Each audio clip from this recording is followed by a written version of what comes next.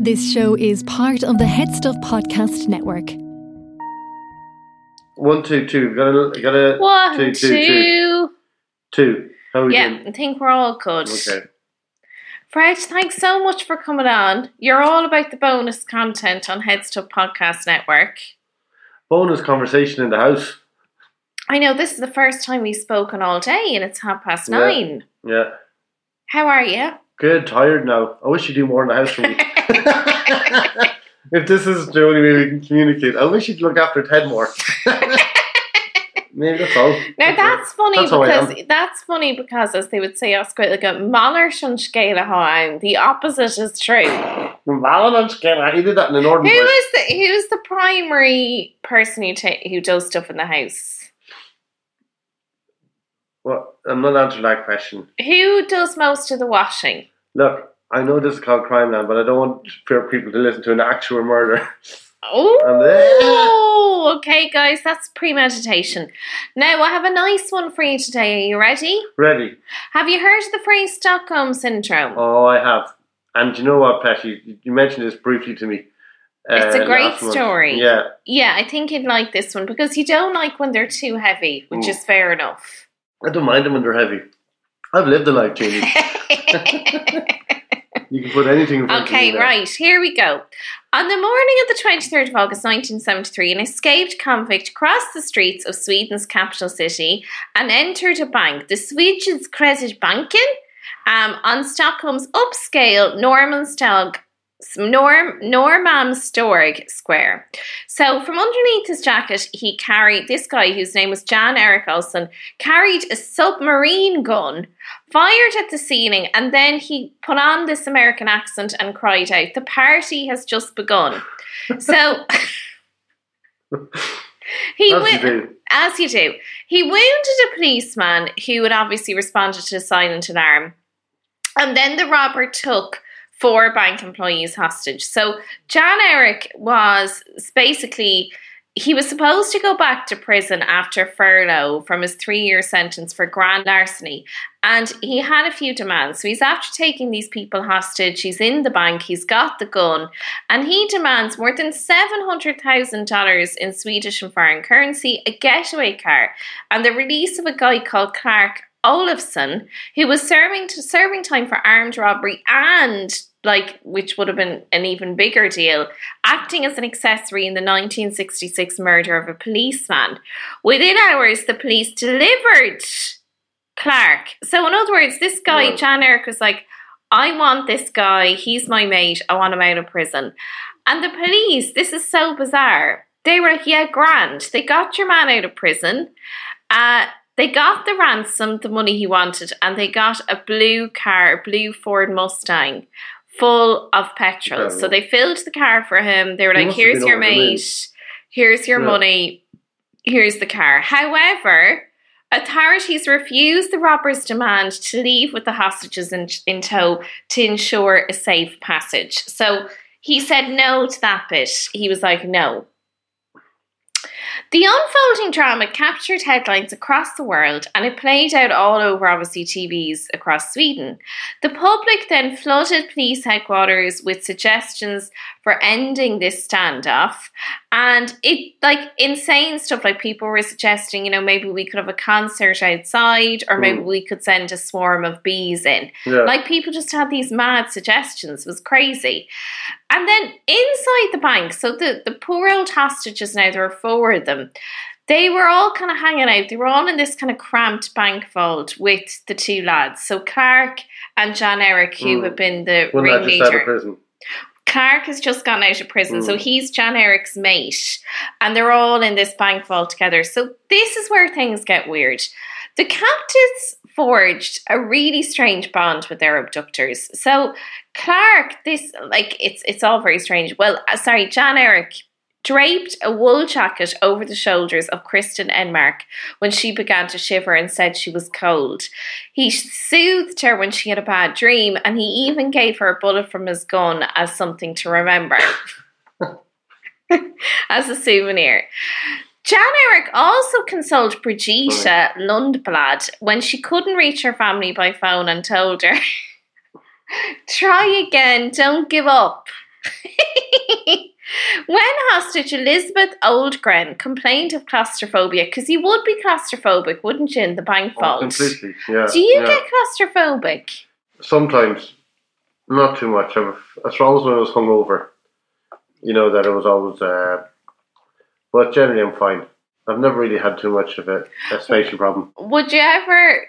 Well, having been in the car when you've tried to park it, I beg to differ. Hey, I'm here all weekend. So, it was all very odd. So, Elizabeth Oldgren would later say, I remember thinking he was very kind to allow me to leave the vault. So, this related to, basically, she said she was claustrophobia, and he said, Jan Eric, you know what, you can walk outside the vault. I'll just attach you to the 30-foot rope, and you can go for a walk outside, because it is a bit cramped in here. And she said, I remember thinking he was very kind to leave me out of the vault. And then this other guy, Seven Softstrom, said, when he treated us well, we could think of him as an emergency god. So they were all talking of this guy in really high esteem. By the second day, the hostages were on a first-name basis with their captors, and they started to think the police were the threat, not their abductors. The hostages. Yeah, so they started to view the police as an enemy. So much so that when the police commissioner was allowed inside to inspect the hostages' health, he noticed that the hostages appeared hostile to him. They were not happy to see him, but really relaxed and kind of jovial, cheery with Clark and Jan Eric, the gunmen. The police chief, I should say, later told the press that he doubted the gunmen would harm the hostages because they had developed, quote, a rather relaxed relationship. One of the hostages even rang, so this is another crazy part of this story, one of the hostages even rang the Swedish Prime Minister and told him that she really wanted the robbers to take her with them in the escape car, saying, I fully trust Clark and the robber. I am not desperate. They haven't done a thing to us. On the contrary, they've been very nice. It must have been like two Johnny Depps coming in with eyes and you just fall for them straight away. Like, whatever you want to do. Like, it must have been incredibly good, charming men. Well, they must have been very charming. So she said to the Prime Minister, but what I'm scared of is that the police will attack and cause us to die. Even when threatened with physical harm, the hostages still saw compassion in their abductors. After Olsen threatened to shoot Safstrom in the leg to shake up the police. So sorry, Olsen would have been Jan Eric. He threatened to shoot Seven, who was one of the male hostages.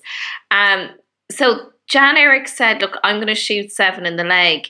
Seven later would tell the New Yorker how kind I thought he was for saying it was just my leg he would shoot. And then one of the other hostages tried to convince Seven to take the bullet, saying, but Seven, it's just in the leg. Yeah. Funny. Ultimately, the robbers did no physical harm to the hostages, and on the night of the 28th of August, after more than 130 hours, the police pumped tear gas into the vault and the perpetrators quickly surrendered. The police called for the hostages to come out first, but the four hostages protecting their abductors to the very end refused, with one of them yelling, no, Jan and Eric go first, you'll gun them down if we do. In the doorway of the vault, the robbers and the hostages embraced, kissed, and shook hands. As the police seized the gunmen, the two female hostages cried, don't hurt them, they didn't harm us. Yeah. While Elizabeth was wheeled away in a stretcher, she shouted to the handcuffed Clark, I will see you again. The hostages' seemingly irrational attachment to their captors perplexed the public and the police, who even investigated whether there had been some collusion with the hostages and the they could not believe that these people hadn't met before and they had just formed this bond. That's really interesting, So the captives were really confused too. The day after her release, Elizabeth asked a psychiatrist, is there something wrong with me? Why don't I hate them? Psychiatrists compared the behaviour to the wartime shell shock exhibited by soldiers and explained that the hostages became emotionally indebted to their abductors and not the police for being spared death.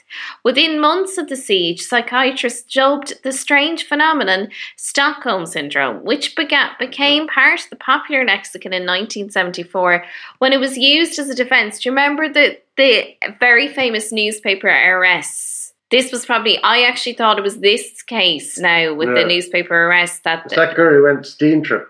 Patty Hearst. Yeah. So Patty Hearst, and she assisted her radical Symbionese Liberation Army captors in a series of bank robberies. And I actually thought that's where the phrase originated from. Because it's the same place as well, same area. Yeah, so I thought it was that, but it actually wasn't. It was this case. Even after Clark and Jan Eric returned to prison, the hostages made visits to them while they were in jail. An appeals court overturned Clark's conviction, but Jan Eric spent years behind bars before being released in 1980. Once freed, he married one of the many women. Yeah, once he got out in 1980, he married one of the many women who had sent him admiring letters while he was in prison. He moved to Thailand in 2009. He released his autobiography. Do you want to take a guess what it was called? Stockholm Syndrome. Good man, Stockholm Syndrome. Yeah, brilliant. And that is the story of Stockholm Syndrome. Now, that was fairly painless, wasn't it, Fred? It kind of reminds me of you. I feel like I'm kind of captivated here in the upper mountain. I was going to say, but I don't mind it. You forged a good relationship with your hostage keeper as well. Yeah. Now listen, come on, this floor isn't going to mop itself, Fred. It's just finished mopping. So I better let it off. Now, I didn't realise it was so short, this one. It's just a nice little, a 12-minute, a little nugget. A little while you're... Take that one while you're... I don't know what you say. What were you... Keep it family friendly. What were you going to say? Not so much a Reader's Digest, but a Listener's Digest. Thank you so much, Fred, for coming on board. Do you remember when we had a podcast? Oh, exactly, yeah. And then we said to remember our editor, we said, could you just leave out those 3 minutes in the middle? And then he'd listen to it and was like... I'm not the one who's fucking tired here. Okay, well, thanks for oversharing. Okay, thanks, Fred Cooke. You're the best. I love you so much. Stockholm, love you. This show is part of the Head Stuff Podcast Network, a hub for the creative and the curious. Shows are produced in association with Head Stuff and the Podcast Studios Dublin. Find out more or become a member at headstuffpodcasts.com.